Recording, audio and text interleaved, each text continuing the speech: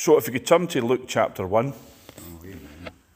And it sounds like a Christmas message. In a sense, maybe it is. I would say it's more of an incarnation message. But it's a very familiar part of the word to us. And we're going to look at the song of Mary, the Magnificat it's called. That's the theological term for it. That's the one I'm in tomorrow. Amen, amen. So, well, I'm not going to look at it all. There's one verse I want to zero in, but we'll start from verse 46. And Mary said, "My soul doth magnify the Lord." There's an old chorus with those words, and it's always playing in my mind. One of those ones, that's in loop in your mind. Yeah. And my spirit hath rejoiced in God my Saviour, for he hath regarded the low estate of his handmaiden. For behold, from henceforth all generations shall call me blessed. For he that is mighty hath done to me great things, and holy is his name. And his mercy is on them that fear him from generation to generation. He hath showed strength with his arm. He hath scattered the proud in the imagination of their hearts. I'm just going to read the whole thing here. Yep. He hath put down the mighty from their seats and exalted them of low degree. He hath filled the hungry with good things, and the rich he hath sent away empty. He hath holpen or helped his servant Israel in remembrance of his mercy, as he spake to our fathers, to Abraham and to his seed forever. And Mary abode with her about 3 months, that's Elizabeth, and returned to her own house. What I want us to zero in on is verse 52. It just jumped out at me the other day when I heard this. It really just jumped out at me because, I think we tend to look at the Magnificat as being, in a sense, nice words. Nice thoughts, almost nice sentiments. We don't really see it as prophetic. We don't necessarily see it as being what it really was, which is what we're going to look at.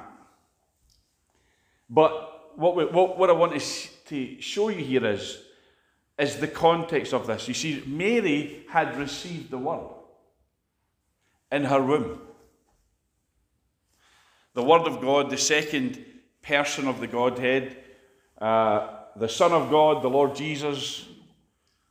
And when Mary received the word in her womb, this is what came out of her mouth. She wasn't saying this prior to this. And that's what we need to understand. She had received the word, "Be unto me according to your word."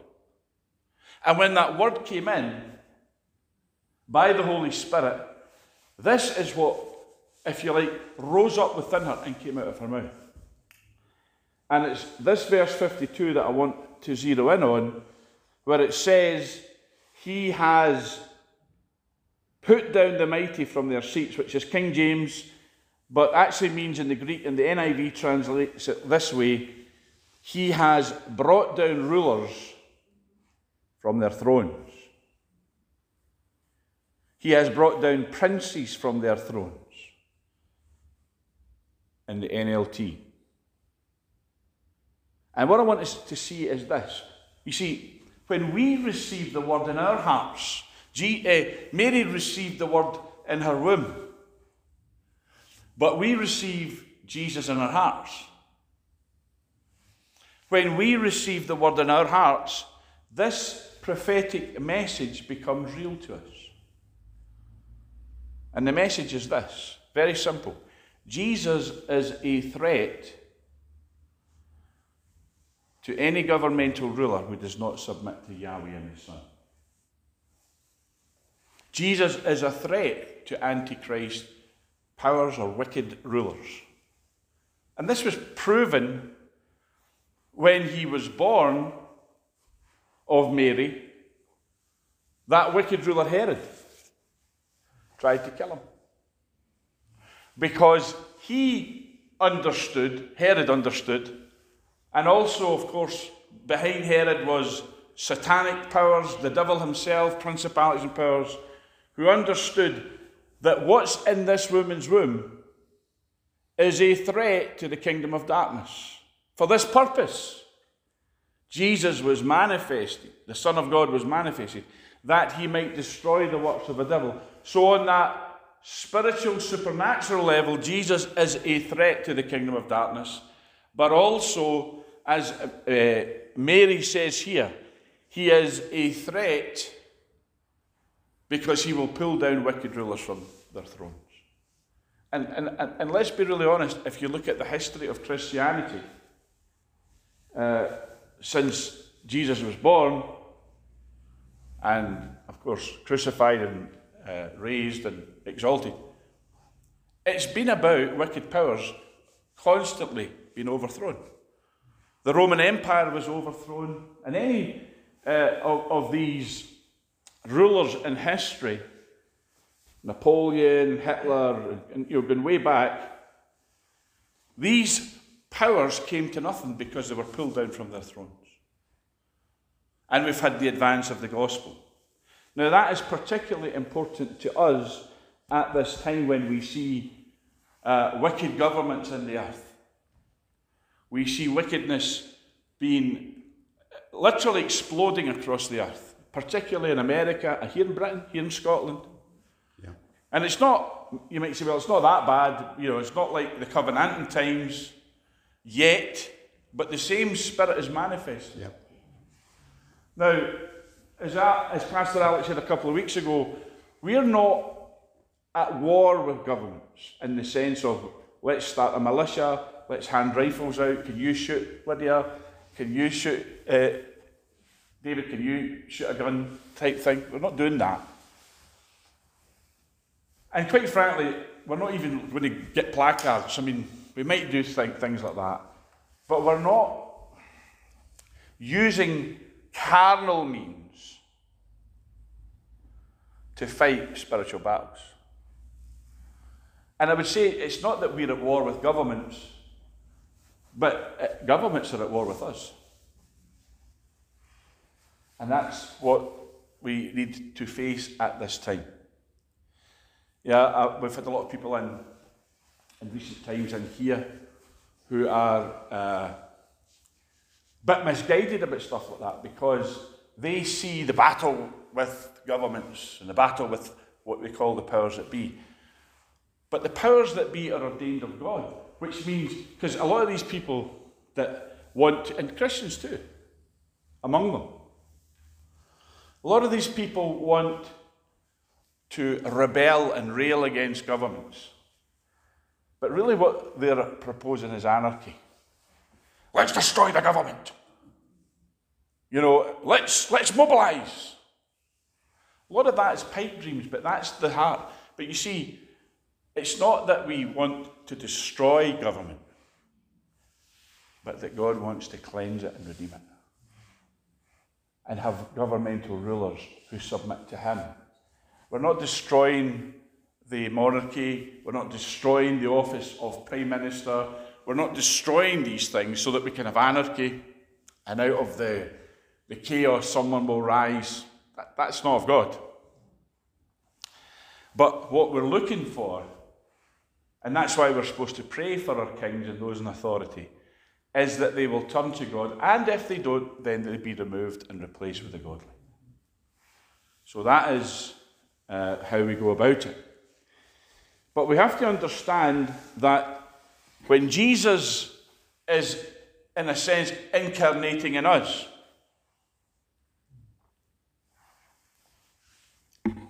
Jesus in us is still a threat to governments and rulers, prime ministers, presidents, who seek to oppose God's purpose in the earth. And we're going to look at that scripturally. And it's so vital because, I'm going to say this. I hear a lot of stuff about Nicola Sturgeon. And I agree with it. Okay? I dislike the woman. Okay? I don't like her at all. But so much of the opposition steps over a line of resistance and opposition, which is valid, but into a place of abuse. And I believe when we start to abuse government, we can have a laugh, we can have a joke in a sense, we can laugh about sleepy Joe Biden and all that, and you got all these internet memes, but some of it starts to become vicious, some of it starts to become horrible, and we become worse than the people sometimes that we complain about. So let's keep it biblical, let's keep it spiritual when we're looking at these things. And there's plenty enough in the Word. Let's turn to Psalm 2, folks. Because this pattern that we see, when Mary says, God brings down wicked rulers from their thrones. She says he has brought down rulers from their thrones. So this is, in a sense, we could say it this way, she's speaking by the Holy Ghost. She's speaking because the Word has incarnated in her womb and is growing in her womb. And so you don't think that she's picking up thoughts from the Lord when this process is going on within her, just like you and I pick up thoughts by the Spirit because he has come to live in us. And what he says is vitally important. Because, let me just say this, the days of being nice Christians is over. There is no anointing to be nice. I remember saying that once, and my goodness, you think, what a hornet's nest. Because some Christians think that's their job, to be nice people. Psalm 2. Why do the nations rage and the people plot a vain thing? Or why are the nations so angry? Why do they waste their time with futile plans? And then he answers us. We don't need to speculate. I hear a lot of people saying, the way things are right now, how is that? How did that happen? How did we get to this place? As if we don't know. Why is the world like it is right now? And a lot of us want to blame things like BLM or Antifa. But who's behind these things? Because the Bible tells us the source very clearly of futility and the nations being in tumult. The Bible tells us the source. It doesn't leave us speculating, doesn't leave us wondering. It says the kings of the earth set themselves or rise up or prepare for battle, it says, which is quite extreme in one translation. And the rulers take counsel together or band together or plot together or conspire together. Oh, you're a conspiracy theorist. No. I'm a conspiracy believer. Because the Bible tells me, my Bible tells me, that the kings of the earth conspire together. And that's not just talking about monarchs, because we don't have many of them left. The kings of the earth today would be governmental people. Ministers, prime ministers, presidents, chairmen, whatever it is they call themselves in their particular country or nation. But it means, or what we would say in Scotland, the high hegians. The rulers of the earth. Or those that think they're the rulers of the earth. And it says they conspire together, they take counsel together. And what is it that they're doing then? Why are they doing this? Well, again, we're not left to speculate. We're told very clearly it's against the Lord, against Yahweh, or we would say against the Father.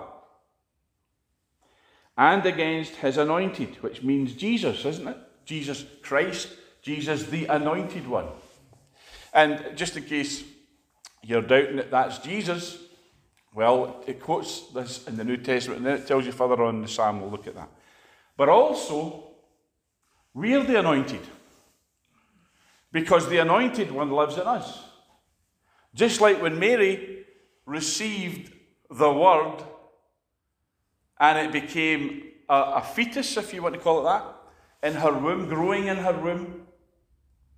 She received the word, and that word released through her mouth, as I said, became a threat to governmental powers, and that's why the governmental powers tried to kill Mary, because the devil recognized what was growing inside her. Does the devil recognize what's inside you and I? Yes, that's why persecution happens. And you know, when you go to countries where these governmental powers have more sway, more oppression of the people, open oppression.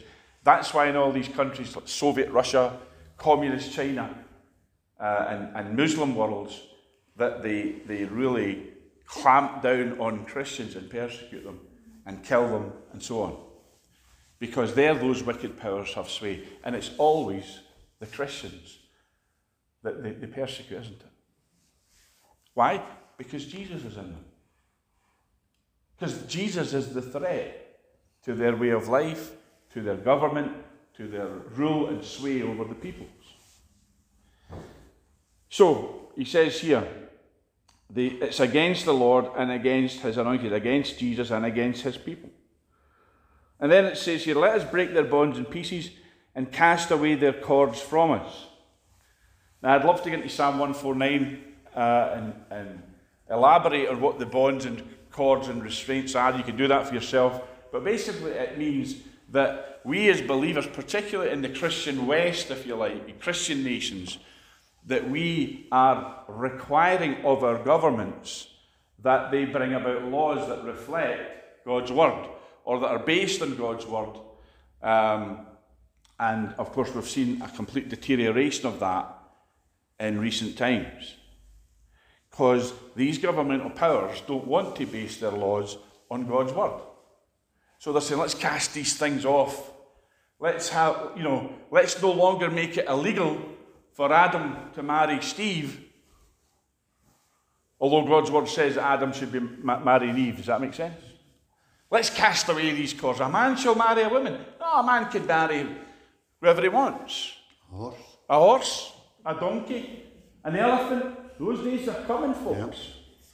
Unless we see God move.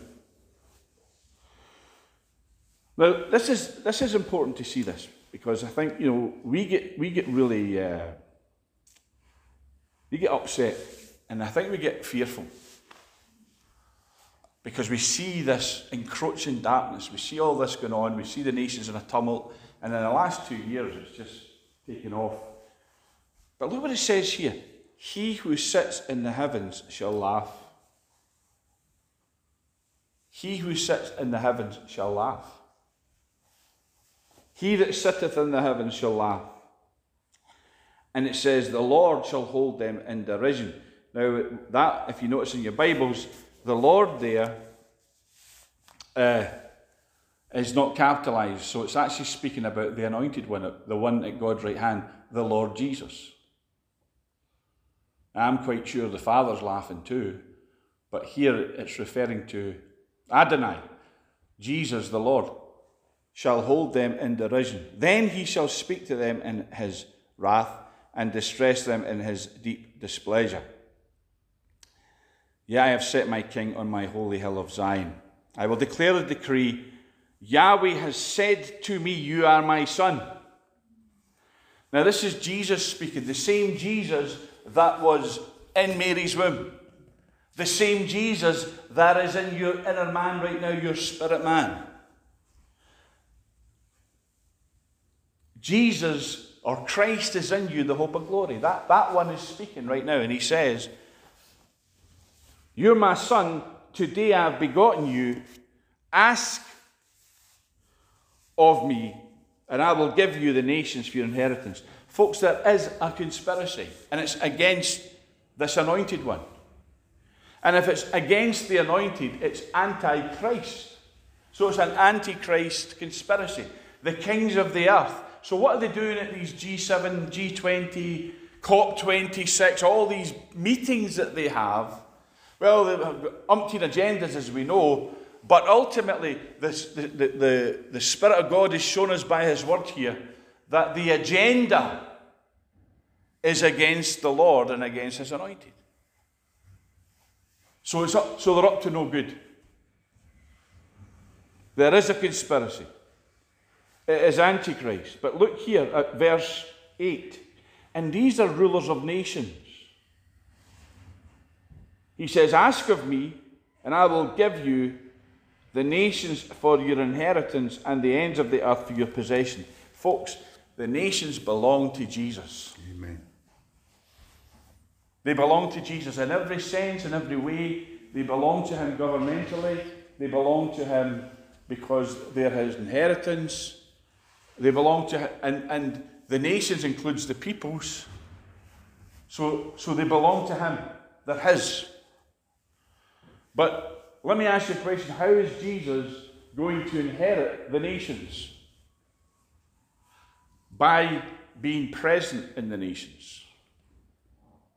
Oh yes, amen, when Jesus returns. Folks, what is he going to return to? Think about that.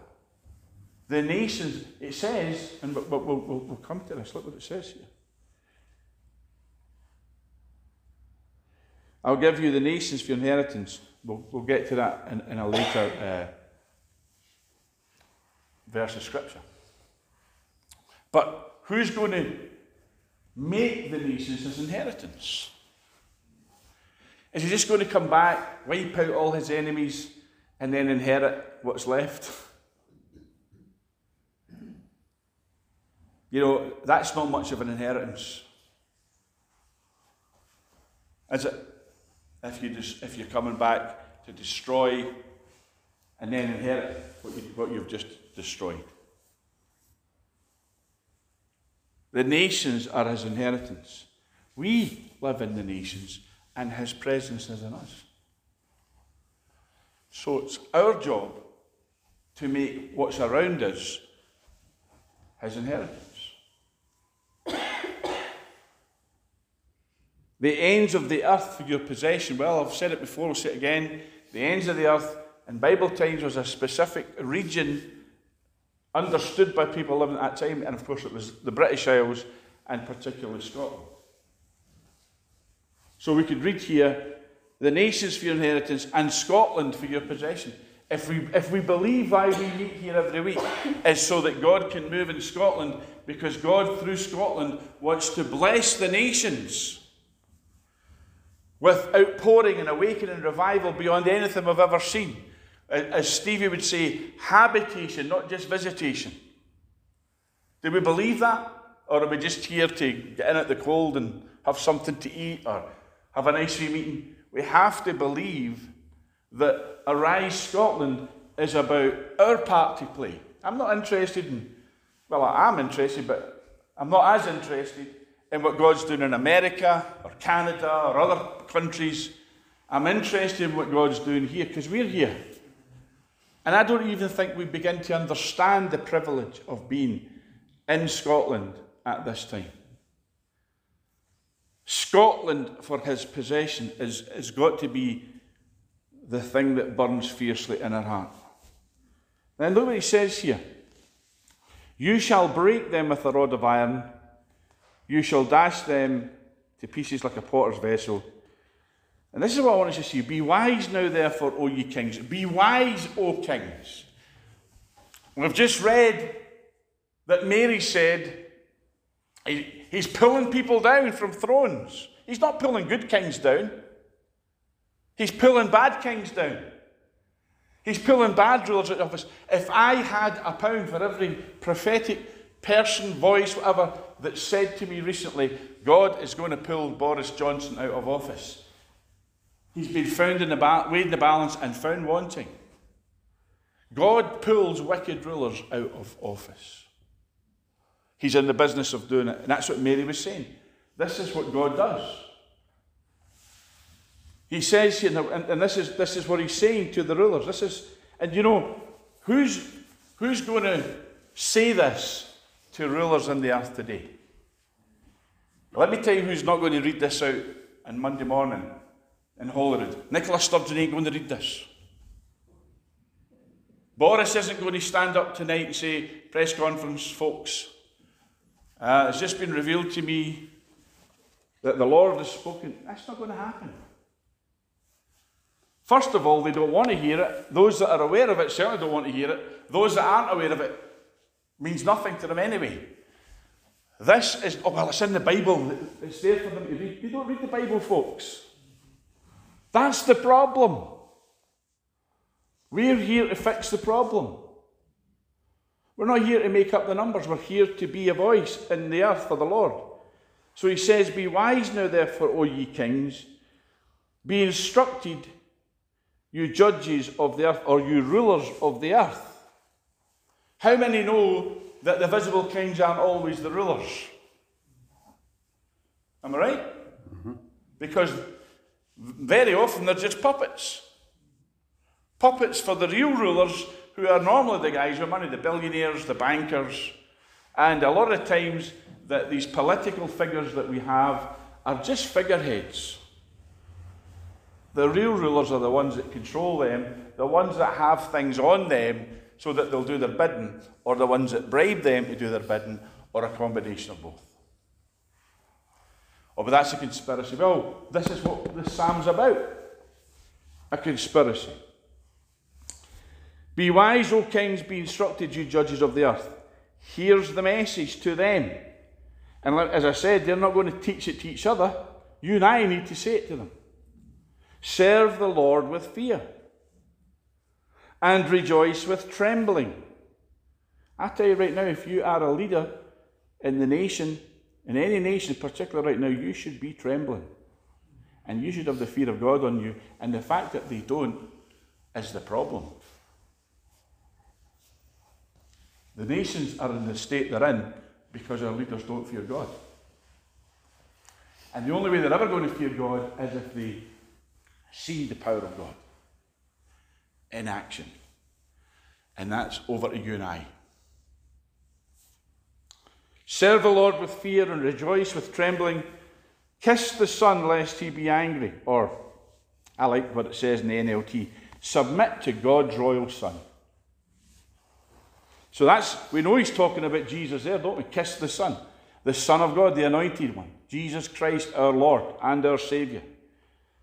Kiss him, which means to submit to him, to worship him. Open your heart to him, lest he be angry. Lest he be angry. You don't want to make Jesus angry. Remember that? The Incredible Hulk? When he used to say, don't make me angry, you don't want to see me when you're angry. Well, that's what it's saying here.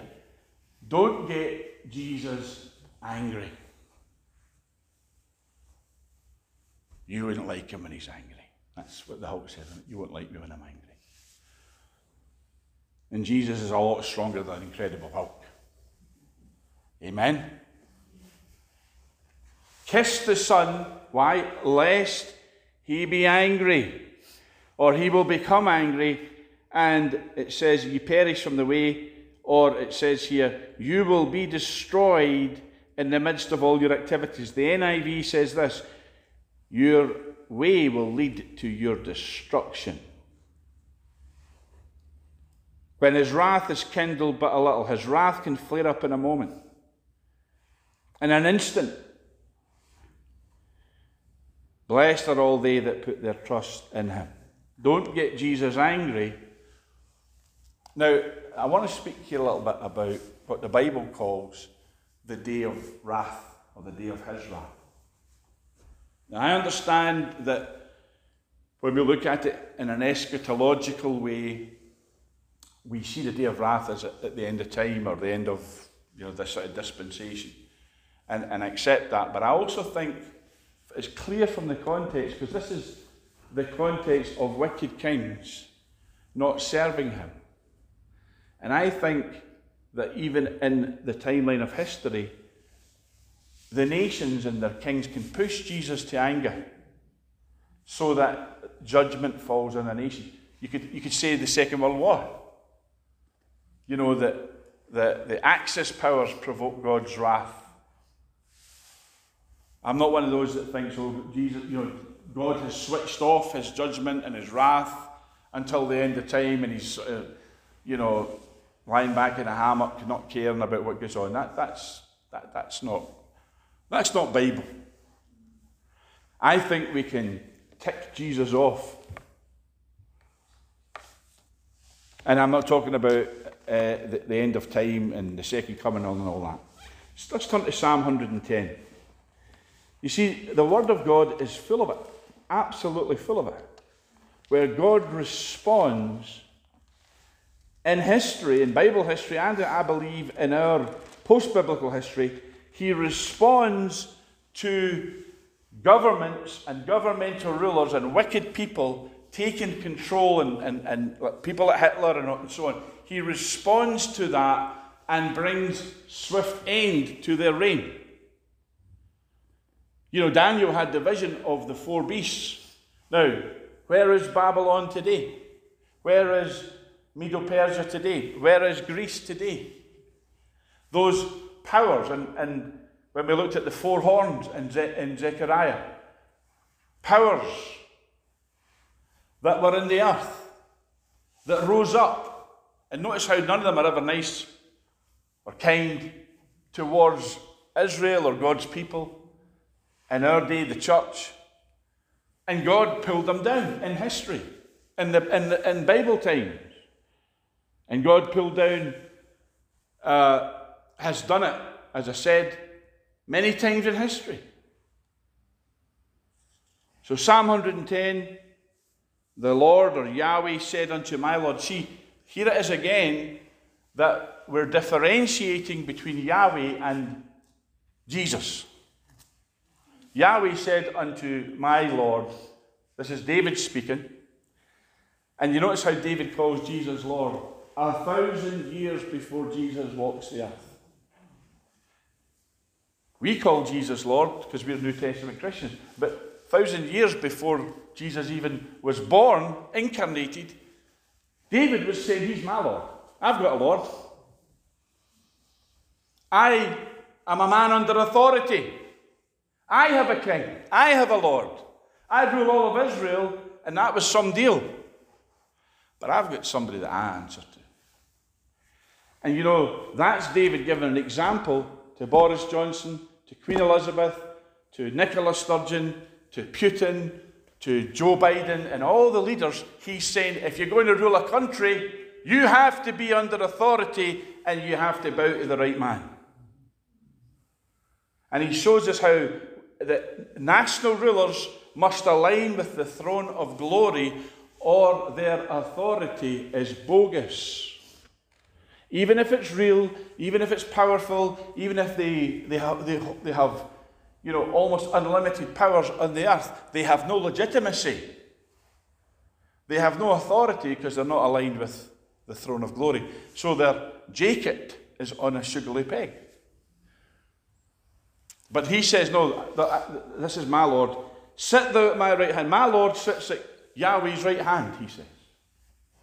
Until I make thine enemies thy footstool. Now, who's going to make Jesus' enemies his footstool? Or the angel armies? Yes. But because you and I activate them, not by doing that weird stuff about bossing angels around, but by decreeing God's will, and then that activates the angels. When we speak God's word, it activates the angels. Sit thou at my right hand until I make thine enemies thy footstool.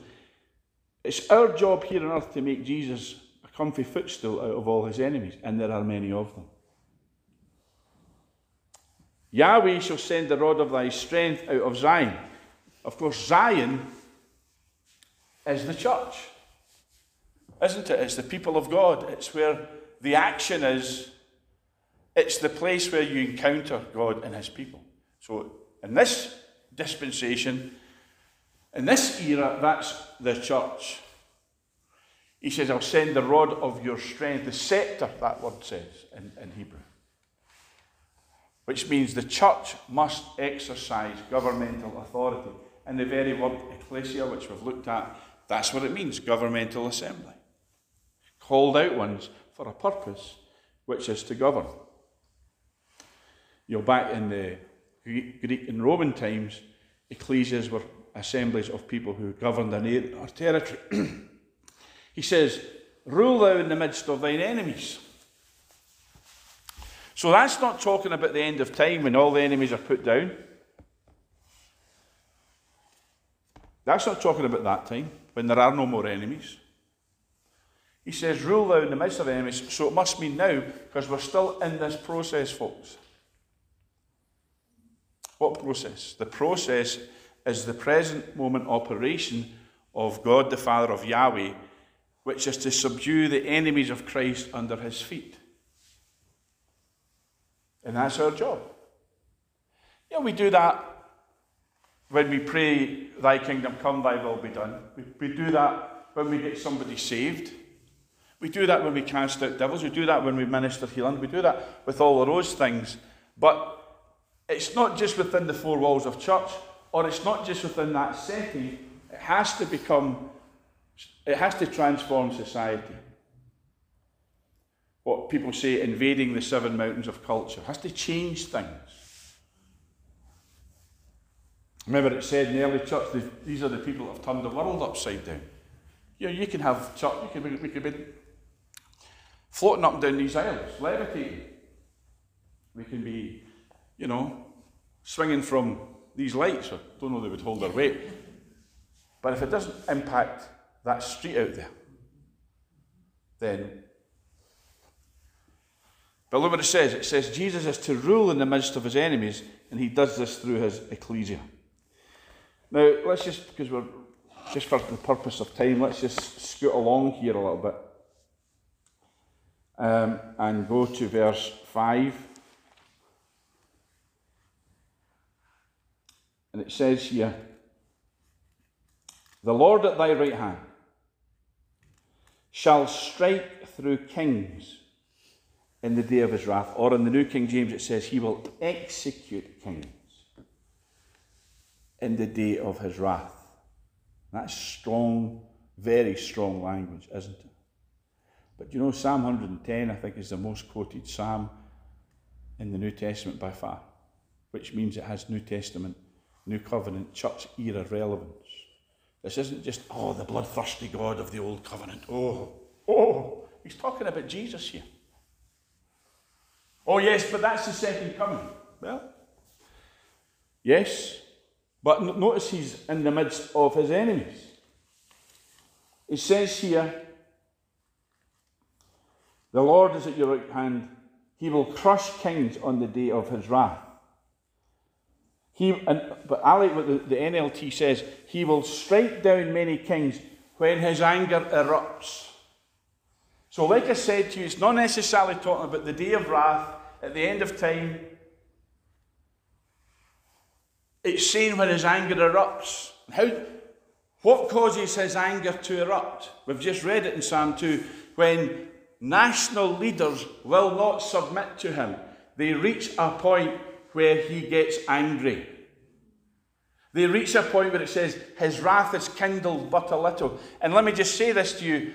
How can you kindle Jesus' wrath when he sees his people being oppressed, harried, assaulted, persecuted? How many people, how many dictators, how many tyrants in history have risen up and attacked God's people, the church? Where are they now? Where is their kingdom now? Hitler was going to start a 1,000-year Reich. Look what happened to him. God is in the business of striking down kings, of crushing kings. I meant to bring my Passion. Okay, this year. I'm going to read this. Read this in the Passion Translation. Psalm 110. Now, I call it a translation. It's a paraphrase, okay? Just in case people get a bit paranoid about that. I love the Passion, but it is a paraphrase. The Lord stands in full authority to shatter to pieces the kings who stand against you on the day he displays his terrible wrath. And then verse 6, folks, look what it says in verse 6. He shall judge among the nations. He shall fill the places with dead bodies. He shall execute the heads of many countries. He will execute the heads of many countries. Or in the Passion it says he will shatter the strongholds of ruling powers. Now, does that mean that Jesus is in the business of killing presidents and prime ministers? Well, according to God's word, yes. But it says he will destroy them. And we could take it, if we're being nice about it, that he will destroy their power. He will destroy their office. But I am quite sure that a lot of these rulers, Hitler included, they've perished because judgment has come upon them. We're about the serious business here, folks, of nations. It's serious to God how nations act and how national rulers act, because they are responsible for the people under them. And let's be really honest, if they oppress the church and oppress the people and limit the activities of church, make, for example, gathering illegal, and I'm not talking about in this country, other countries in particular, where it's illegal to be a Christian. That hinders the work of the gospel. So Jesus will crush the rulers over many countries. Now I'm running out of time, so I'm going to skip some of my notes here, and I'm going to go straight to Revelation chapter 15. I just really wanted to show you from Daniel chapter 7 and Revelation 5 how the Word of God predicts that the saints of God will take possession of the kingdom and Antichrist will be put down. Okay? Let's go to Revelation chapter 15. We'll close with these couple of scriptures. Revelation chapter 15.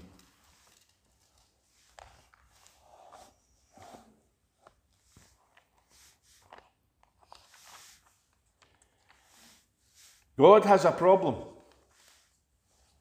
with national rulers who reject and will not bow and submit to his Son. We ought to have a problem with those same rulers. Amen? Revelation chapter 15 says here, I saw another sign in heaven, great and marvellous, 7 angels having the 7 last plagues, for in them the wrath of God is complete, or in them is filled up the wrath of God. I saw, as it were, a sea of glass mingled with fire, and them that had gotten the victory over the beast, and over his image, and over his mark, and over the number of his name, stand in the sea of glass, having the harps of God. Now watch this. And they sing the song of Moses, the servant of God, and the song of the Lamb, saying, Great and marvellous are thy works, Lord God Almighty. Just and true are thy ways, thou King of saints. He's talking here about a remnant people in the last days who sing the song of Moses. Brothers and sisters, do we sing the song of Moses? Amen. What I'm trying to say is we should. We should be familiar with it, because these people were so familiar with it, they sang it. But, the Song of Moses, that's Old Testament. Oh yeah, that's way back in Exodus. Yes. But if it's a new covenant people at the end of time who were overcomers over the beast, and they're singing the Song of Moses, what's the Song of Moses about? Very quickly, before we close, let's look, Exodus 15. And we'll see it. This is after. Now, why does the Lord keep saying, I'm the one that defeated Rahab. I'm the one that drowned Egypt in the sea. The Lord keeps referring to that in the prophetic word in particular, Isaiah and so on. Because there's a message in this old, ancient victory for us at the end of time. And look what it is. Then sang Moses and the children of Israel this song unto the Lord, and spake, saying, I will sing unto the Lord, for he has triumphed gloriously. Over what? Over who?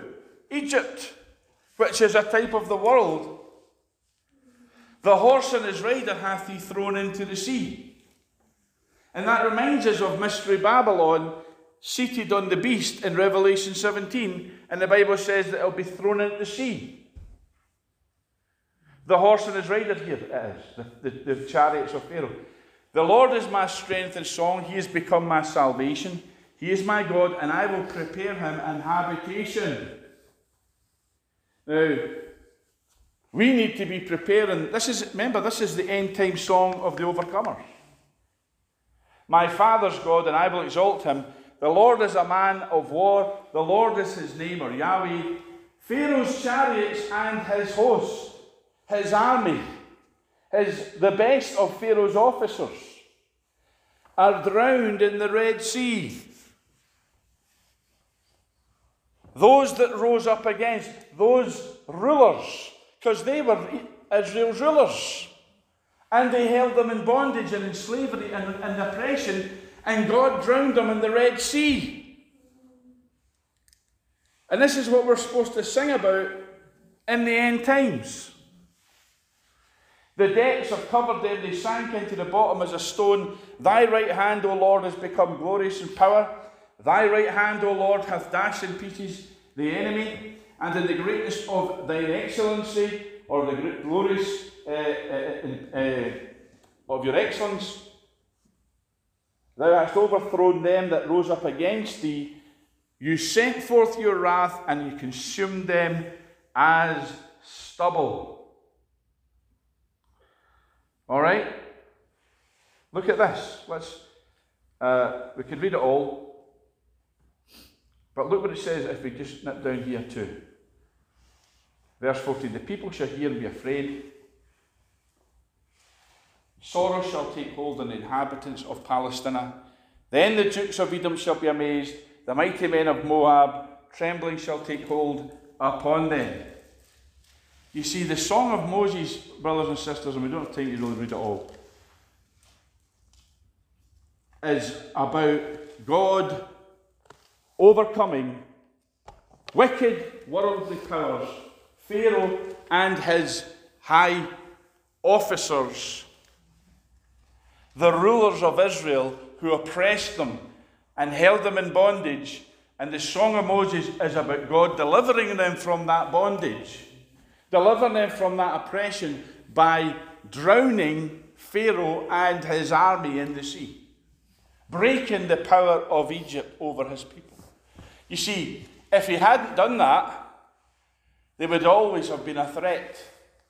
God's not interested. I'll just take you to a place of safety, and then when you get to that place of safety, you can pray for Pharaoh and his army. No, he says, they've got to go, so they're no longer a threat to my people. And I believe the Lord wants to drown the wicked conspiracy of rulers right now. These arrogant rulers that we see, we've seen it a lot in the papers in recent times. We've seen how the people are no longer tolerant of it. I'm talking about Boris Johnson right now as well. I'm talking about Nicola Sturgeon. People are saying enough is enough. Because, and one of the reasons is because they do what they want, but we have to do what they tell us. And it's not about being anti-government or being rebels. It's about understanding they are not righteous people. They're not honest people. They're not people that are fit to govern. And so it's our responsibility to bring these things before the Lord and ask the Lord to drown Pharaoh's armies once more. And that means, folks, it's very simple, doing what the Bible tells us to do. In fact, we'll close with this. I know I said that was a lot, but let's just do this. Let's turn to 1 Timothy chapter 2, and this will be my final close. 1 Timothy chapter 2. We do this every church service and the Lord's Day morning, as those that come know that we do this. And we will always do it, because it's a command. This isn't a suggestion. It's not a nice idea. It's a command. Look at this. It says here, I exhort therefore, or I urge first of all, folks, I exhort therefore that first of all, in other words, here's your priority in prayer. Supplications, prayers, intercessions, and giving of thanks be made for all men. So in other words, he's saying, pray that all men, all people, come to know the Lord, that the Spirit of God is poured out on all flesh. Every man, woman, and child would come to know him.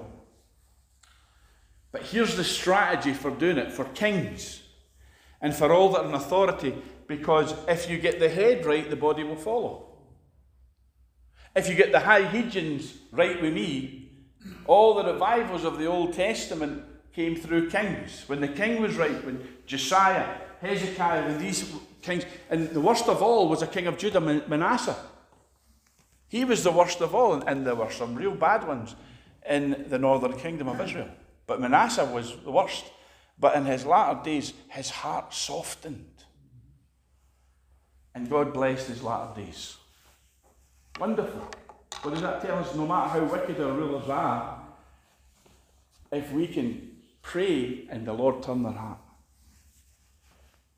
Pray for kings and all that in authority, that we may lead a quiet and peaceable life in all godliness and honesty. For this is good and acceptable in the sight of God our Saviour, who will have all men to be saved and come unto knowledge of truth. What he's really saying here in a nutshell is this. If you pray for your rulers and they get right with God, that will create an atmosphere for revival. You say, well, what if they don't? What if they harden their heart like Pharaoh? Well, look what happened to Pharaoh. So our prayers are very simple. Lord, if we pray for Boris, let's just do that right now. Let's not just talk, let's do it. Father, we just pray right now. We believe you've pronounced judgment on this man, Boris Johnson. And Lord, we believe that same judgment is coming to Nicola Sturgeon.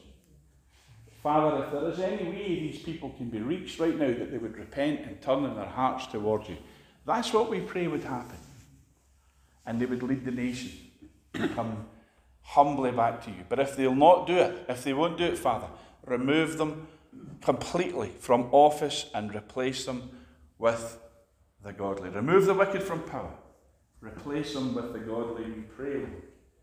This day, in this place, as your people, as your ecclesia, strike through kings, Father. Lord, write them off if they will not follow you, but give us righteous government and godly order in the land, we pray. In Jesus' name. That's what we're looking for, folks. That's how we need to be praying for those who have the rule over us. That God will either change them, I like to call it improve or remove. And we need to see improvement, I believe. I don't want to be ruled over by wretches and the ungodly and wicked, control freak people. I want to be governed and ruled. As David said, that he that ruleth over men must be just, ruling in the fear of God. We need the fear of God to come upon 10 Downing Street and the offices of power in our land. So keep praying that way, folks, and believe that the Lord will do this in our midst, because I think we need to start understanding, picking up from the Holy Spirit, just what a difference it would make in our land if we had righteous and godly leaders. Amen. The Lord bless you.